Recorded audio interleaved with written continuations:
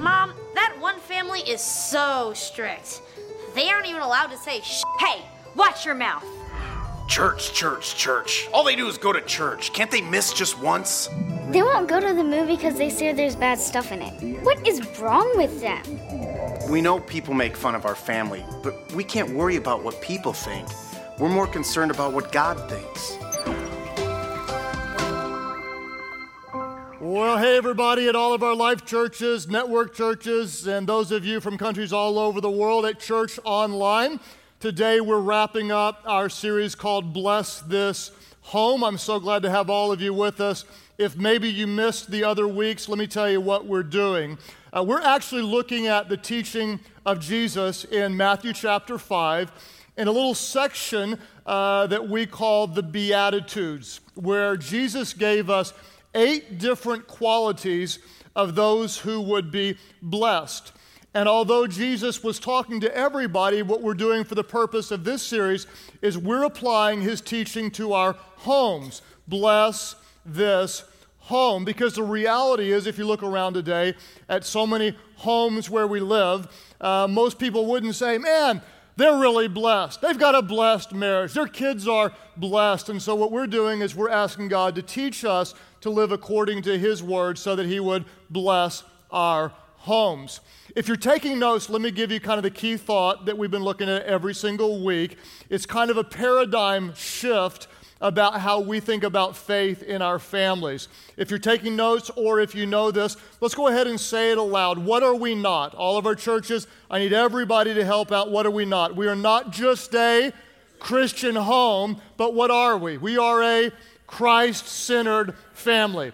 Everybody, all of our churches, you all in Albany, New York, let's say it aloud. What are we not? We are not just a Christian home. What are we? We are a Christ-centered family. Now, some of you may be new and you're saying, what's the difference? What's the difference between a Christian home and a Christ-centered family? Unfortunately today, the word Christian doesn't mean what it used to mean. In fact, where I live, to be a Christian is almost a default decision. There are tons and tons and tons of people who, if you said, hey, what are you when it comes to faith? They'd be like, well, I guess I'm a Christian. I'm not anything else, so I must be a Christian. And there's a real big portion of the population in my country who would fall into a category that I would call cultural Christians, or almost like, we're Christian in name only. Some 80% or so of those in our country say, we're Christians. If you looked on their families and you didn't know what they said, and you said, are they Christians? You might go, I'm not sure. I don't know. There's no evidence to tell me they are. There's not really, I just don't know. If, though, we take a different title and we take it seriously, and we say we're not just a Christian home, kind of in the cultural sense, but we are Christ-centered in all we do. In other words, Jesus isn't just a convenient part of our life, the guy we call on when we need him and go to church on Easter or whenever we feel like it. But if he's not just a part of our lives, but truly the center of our lives, then there will be evidence to those who look on. Our values will be different. The way we raise our children will be different. The way we use our resources, our time and our money, it will be different. The way we treat people will be different because Jesus isn't just a part of our lives, but he is our lives. We are Christ-centered in what we do. Now, our key thought for today, if you're taking notes, is this. You ready for some fun? Here it is. If you are a Christ-centered family, you will be persecuted. Well, fantastic. That's what I came to hear today. A little uplifting message to make me feel good. I can tell I'm going to love this one. But it's true, okay? If you are a Christ-centered family, what you need to understand is that people will mock you, make fun of you, and ridicule you, or worse, because that's what happens when you are Christ-centered. And I don't know how it will play for your family, but it plays in all different ways for my family. One of the times was really funny to me. Years ago when we moved into our last neighborhood, the neighborhood association threw a big party and said everybody can come. And so we were really excited. We thought we'll go meet some new people. We'll make some new friends. And so we came to the party, and there was a guy that I started talking to. He was really friendly. He was telling me about his kids, and I was telling him about my kids. And he said, man, he goes, these parties, they're usually a lot more fun than this one's going to be. Like, why isn't this one going to be fun? He said, well, usually we have a big keg, and we all get bleepity-bleep drunk, and it's bleepity-bleep fun. I'm like going, oh, well, why is this one different? He said, well, word on the street is there's this bleepity-bleep preacher's family who moved into the neighborhood, and so there is going to be no keg. I'm like, that sounds fun to me. I don't know. I mean, like, whatever you do. And so we talked for a little while longer. He said, by the way, what do you do for a living? I said, well, to be honest with you, I ruin keg parties for a living. That's what I do. And it got kind of awkward for a minute, and then we started being nice again. So anyway, you will be persecuted. If you go back to week number 1, what did we talk about? Blessed are those who hunger and thirst for righteousness, for they will be filled. If you are hungering and thirsting for righteousness in an unrighteous world, people are going to laugh at you. They're going to mock you. Week 2, blessed are the pure in heart, and you will see God. If you're trying to live with a pure heart in a world that idolizes impurity, people are going to mock you. Week 3, blessed are the peacemakers, for they'll be called children of God. If someone strikes you on one cheek and you turn the other cheek, if you go the extra mile, if you forgive that which seems unforgivable, many people don't have a category for that. You're weird. You're a doormat. That's stupid. What's wrong with you? They will mock you. And Jesus said very, very clearly in the 8th and final beatitude, he said in Matthew 5, verse 10, blessed are those who what? Say it aloud. Blessed are those who are persecuted because of righteousness, for theirs is the kingdom of heaven. Now here's what he said, and this sounds very, very unusual to us. Blessed are you when people insult you, when they persecute you, when they say falsely all kinds of evil against you because of me. Rejoice and be glad, because great is your reward in heaven. Blessed are you when people make fun of you, persecute you, ridicule you because of your faith in me. Great is your reward. Now, some of you may say, okay, what exactly does that mean? Blessed are you when you're persecuted for right living, for doing the right thing. You might think, well, obviously, Craig, you're going to be persecuted because you're a preacher and you're kind of odd, so you got it coming to you. The reality is you don't need to be a preacher to be persecuted. In fact, the very first illustration of persecution in the Bible between Cain and Abel wasn't because Abel was preaching to Cain. The reason Cain was angry is because Abel was living the right way.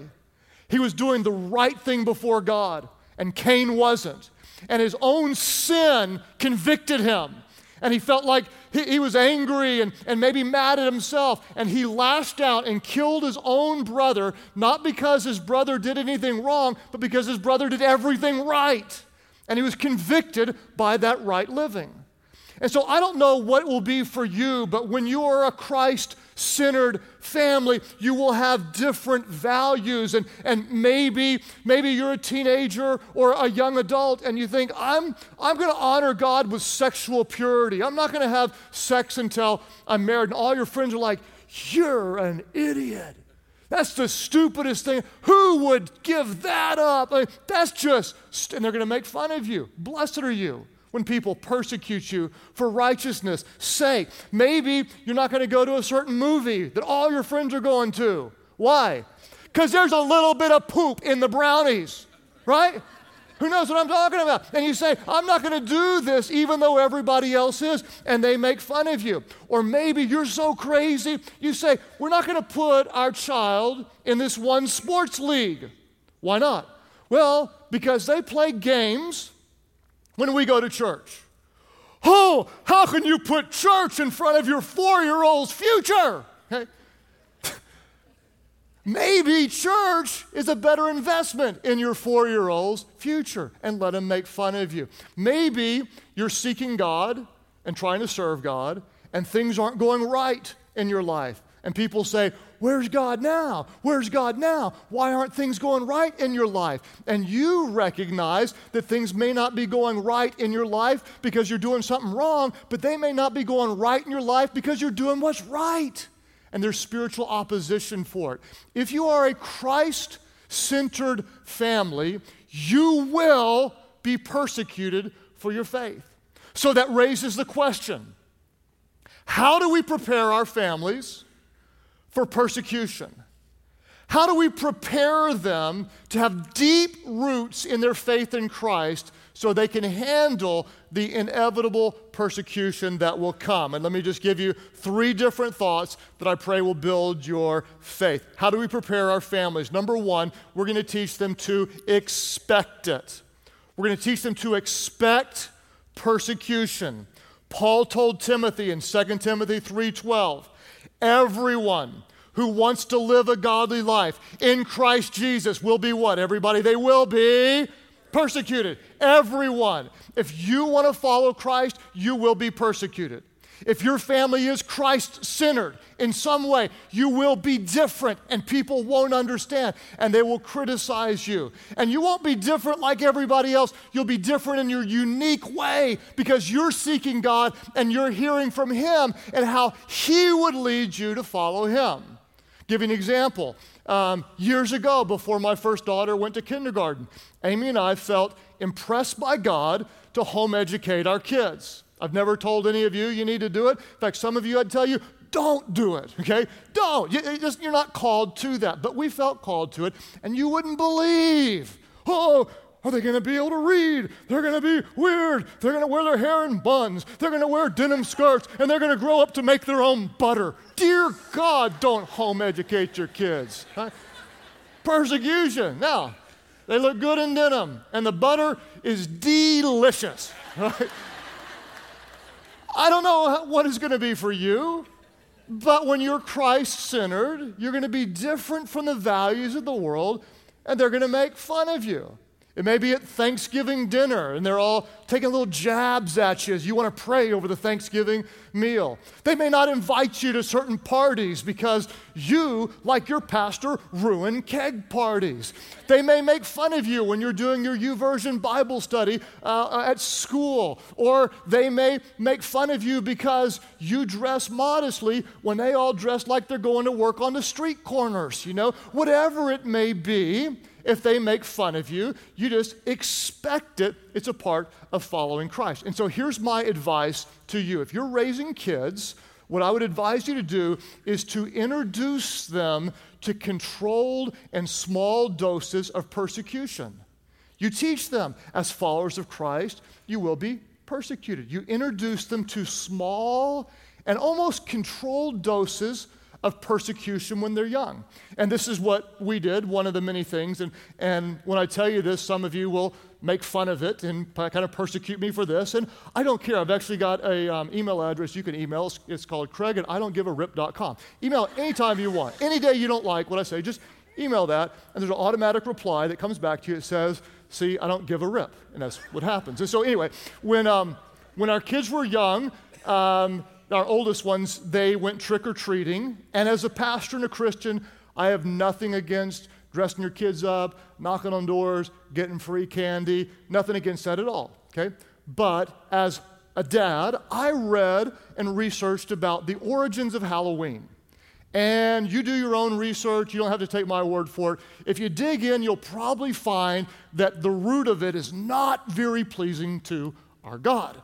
So we made a decision as a family that we weren't going to trick or treat. Mostly it was just to tell our kids, we're going to be different. And we decided to replace it with something they would like better, which is to go to Chuck E. Cheese, because there ain't no kids at Chuck E. Cheese on a Halloween night, and their tightwad dad would drop a lot of money and make it even more fun. And we were building in our kids the idea that we do something that to us is different and to us is better.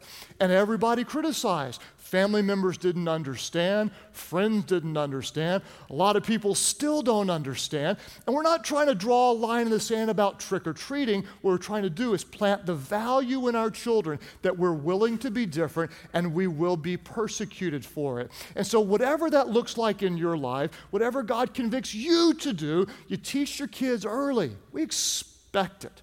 We're Christ-centered, and people will make fun of us. And the reason this is so important, and you need to hear this, is because the persecution in our country has been relatively light, but it is increasing every single day. There is tremendous growing hostility toward Christianity and Christ's values. And you better learn to stand strong and teach your children to stand strong, because the heat is going to increase and they need to have their roots planted deeply. You will be persecuted. Jesus said it very directly in John 15:18-20. He said, if the world hates you, keep in mind it hated me first. Hey, if you belong to the world, it would love you as its own. As it is, you do not belong to the world, but I've chosen you out of the world. This is why the world hates you. Remember what I told you, Jesus said, a servant is not greater than his master. Jesus said this, help me out. If they persecute you, what did he say? If they persecuted me, they will also persecute you. If they persecuted me, they will persecute you also. We teach our families to expect it.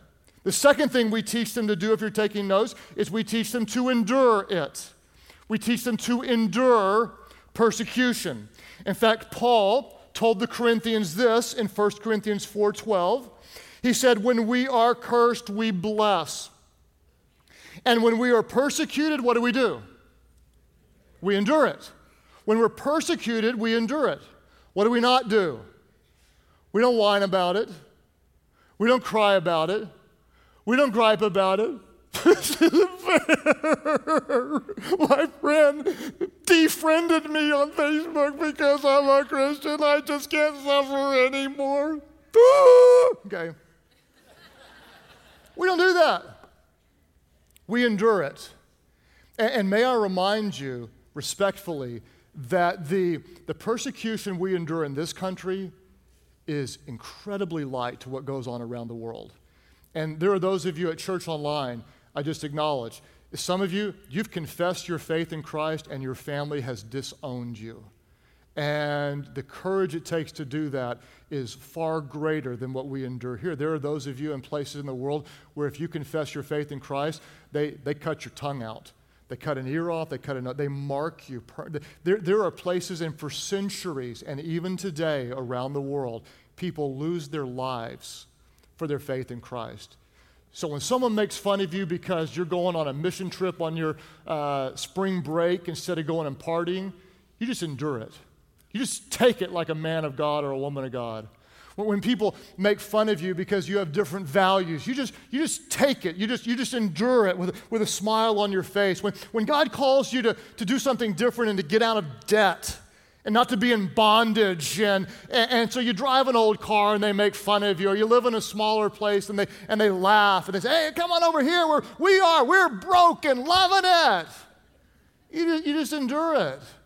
You just endure it because you are a follower of Christ. And when you do, it's amazing what happens. God does something inside of you. When you endure persecution, your spiritual roots grow deeper.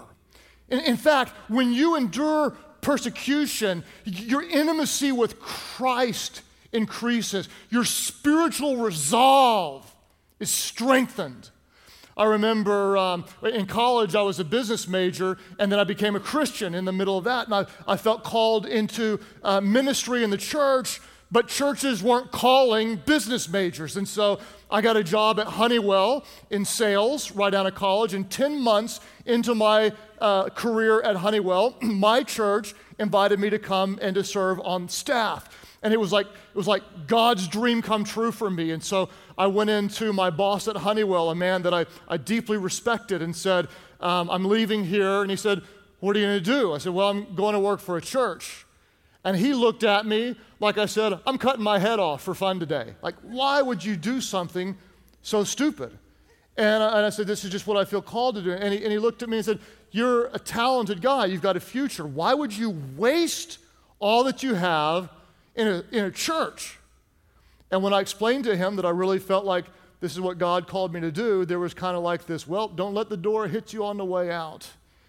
And I had friends and I had extended family members that were deeply concerned for my stupid, irrational decision to go to work for a church. You know what that did? Oh, it deepened my faith in Christ. It solidified the decision. It helped me to understand that I wasn't living for the approval of others, but I was living for the approval of God. And it did something inside of me. If you haven't been persecuted in a while, I'm telling you, it's almost a disadvantage. And I would almost say that the fact that there is little persecution where we live, it almost puts us at a spiritual disadvantage. Because all throughout history, when the church is persecuted, the church becomes stronger. There's a sense of unity, and there's passion, and there's boldness, and it weeds out those who don't really mean it, and it strengthens those who do, and they become more effective. And when your family stands together for Christ, not just, we're kind of a Christian family, I think, we're not anything else. But no, when we're Christ-centered, it draws you together. And when your family is persecuted, there's a sense of strength and identity for who God has called you to be. In fact, we teach a class at our different campuses called Family Identity. And there's a great principle that I love in this class. If you're taking notes, it goes like this. Where family identity is strong, peer pressure is weak. Where family identity is weak, peer pressure is strong. This is so important, parents, as you're raising your kids. Where there is a deep, grounded spiritual identity.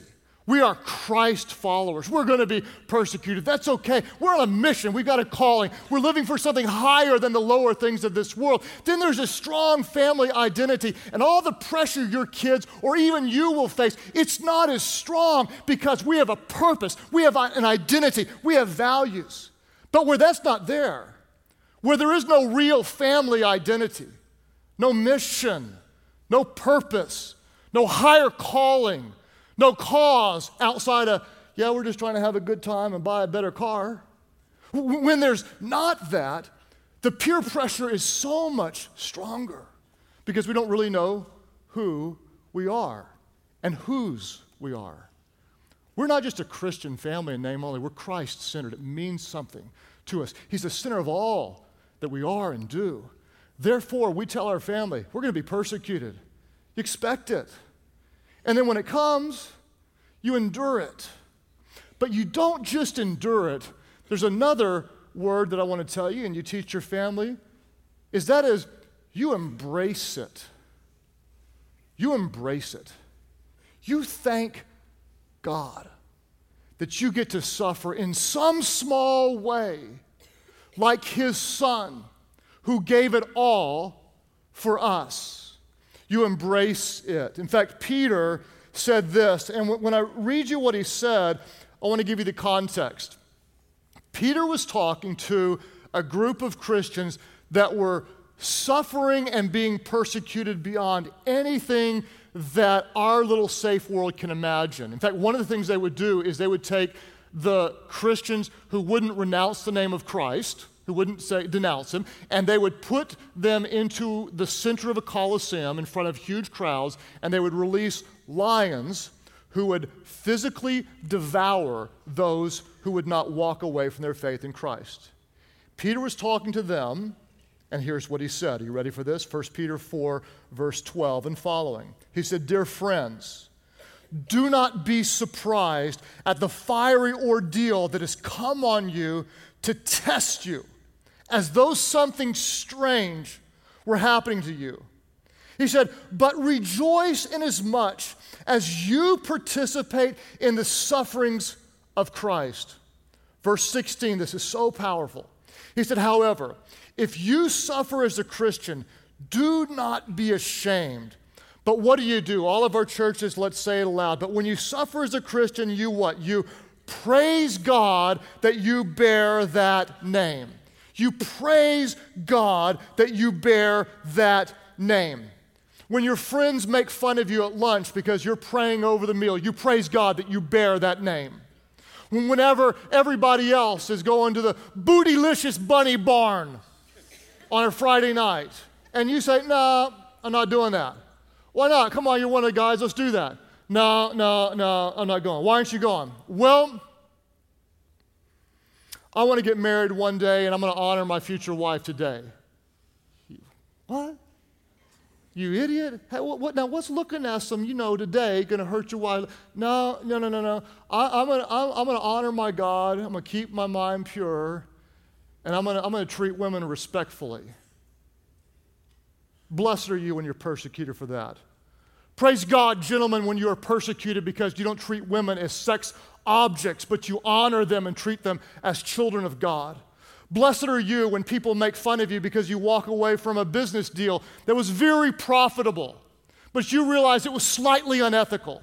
And everybody else says, but in our business, everybody fudges there, but you don't. And they make fun of you, and they laugh at you and mock you because you could have made a lot of money. And you stand up and say, no, I made a covenant with God, and I'm doing what's right. I believe God will bless me more later, and even if he doesn't, I did what's right today. Thank you, God, that I get to suffer in some small way. Blessed are you when you're persecuted for righteousness' sake, for yours is the kingdom of God. It does something inside of you. Some of you right now, you feel like you must be doing something wrong because you've got opposition all around you. Someone might even say, hey, how's that God thing going for you now when all hell's breaking loose in your life? May I remind you that things may be going wrong, not because you're doing something wrong, but because you're doing something right. Blessed are you when you are persecuted for righteousness' sake. This is a spiritual battle, and it's very, very real.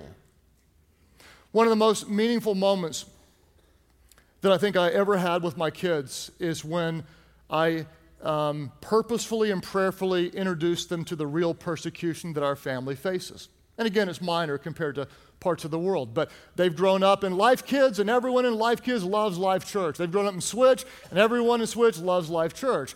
And so I help them to understand at the appropriate age that not everybody loves me or Life Church. And I sat them down and I read an article that someone had written about me that was very hateful, wasn't true, but it's just kind of what happens. And so I read that to them, and I said, I want you to know that there are a lot of non-Christians that really hate me, hate our church, and even hate you because you're a part of it. Then I explained to them, this may be more difficult to believe, but there are a lot of Christians that hate me, hate our church. They call me a false teacher. They call me a heretic. They don't understand this philosophy and truly hate us and despise us. And honestly, every now and then there's like some really unstable person that would rather me not do what I do and do whatever it takes to keep me from doing what I do. And I just want you all to know this. My thought was they might be mad, they might be hurt, they might be afraid, but I wanted them to know it at the right time. And my oldest daughter said, well, Dad, we need to pray more then, don't we? And my son said, Dad, we need to start more campuses because we need to reach these people. And my 4 oldest kids, there was this deep sense of passion and purpose, and not fear and not timidity and not anger, but this love. We got to do more and we got to reach them because, why? There's an identity there. We're not just a Christian family, we're Christ-centered. And I didn't even realize how deep that was in my children when they realized they embraced the fact that people aren't going to like our family. And that's just part of it. It's not going to stop us. It's just going to motivate us all the more to reach more people. So here's the deal. Listen to me. Don't ever worry when your family is being persecuted for righteousness. The only time you should worry is when you're not ever being persecuted at all. Because if you're not being persecuted at all, he said as lovingly as I can, you might just be a Christian family in name only. What are we about, Mom and Dad? Oh, you know, going to the game. Yeah. Whoa. Going to the lake. Yeah. Granite countertops. Yeah. What are we about?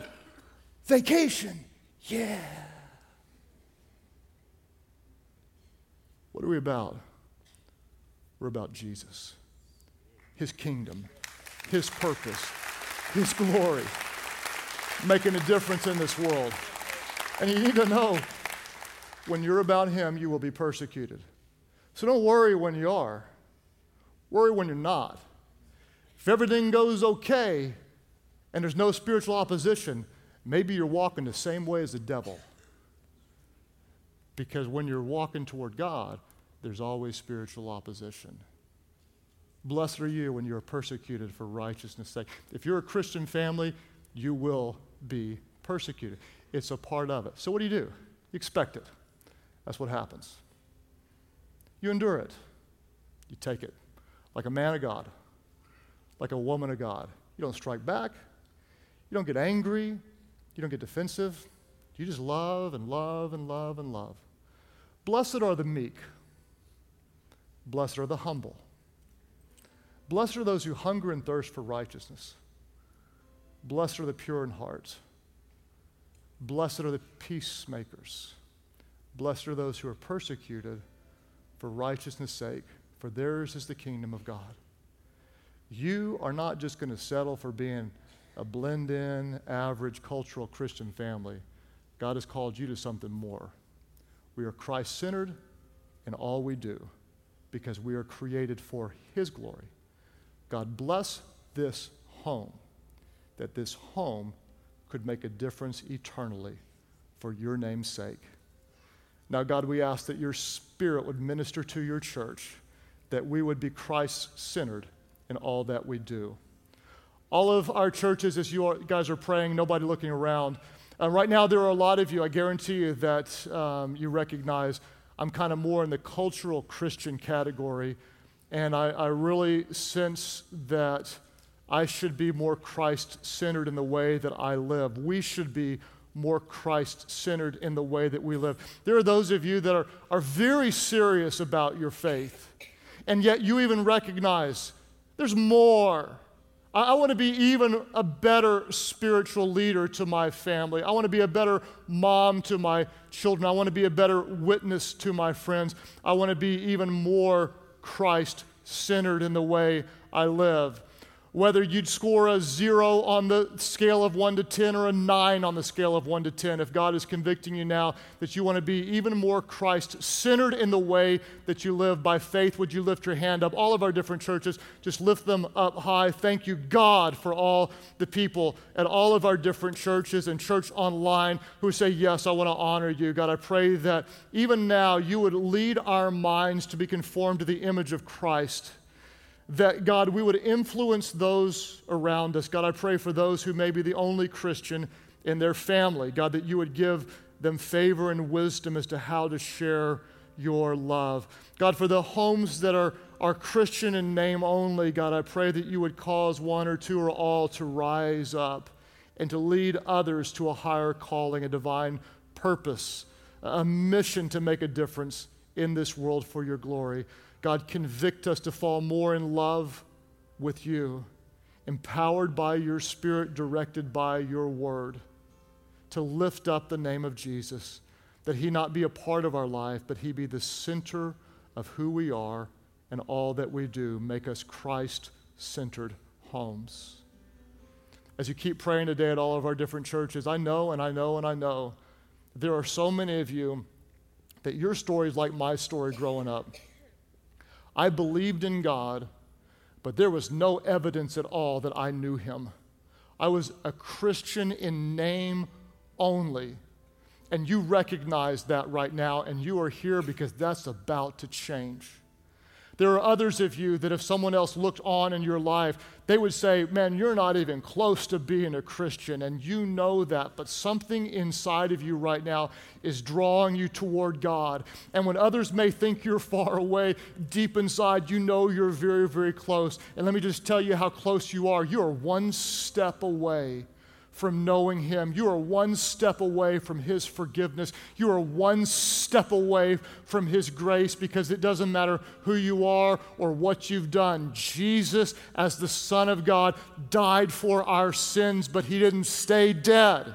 The tomb was empty, the stone was rolled away. He is risen so that anyone who calls on his name will be saved and transformed. There are those of you in Christian name only. Today you call on him. Others of you, you may look far from him, but you recognize you need him. That's why you're here today at all of our different churches. Those of you who say, that's me, I need his grace, I need his mercy. I don't want to just ask him to save me. That would be selfish. I want him to be the Lord of my life. First in every single way. I want to be Christ-centered as he gave his life for me. Today I turn from my sins and give my life to him. That's your prayer. All of our churches, lift your hands high now all over the place. Lift them up now and leave them up. I just want to acknowledge you over here in this section, all 5, 6, 7 of you over here. God bless you guys. And right over here, sir, praise God for you. Up here, close to me right here, God bless you guys. Nobody else looking around, but I want to look you guys in the eye right here. And all, man, 3 of you together and right back here as well. Bless you. Others of you here in this section, both of you guys right back here. Praise God for you here in the middle section. Hand lifted high. And all of you guys right here together as well. Praise God for you. Others of you, Church Online, click right below me. We've got entire families lifting their hands to follow Christ here in the middle section. Everybody pray with those around you. Pray, Heavenly Father, forgive me of my sins. Make me brand new. I believe Jesus died for me and he rose again so I could live for you. Fill me with your Spirit so I could serve you with my whole life. Make me Christ-centered in all I do for your glory. In Jesus' name I pray. Somebody get loud, somebody worship big, somebody thank God. Don't ever get used to seeing people born into the family of God.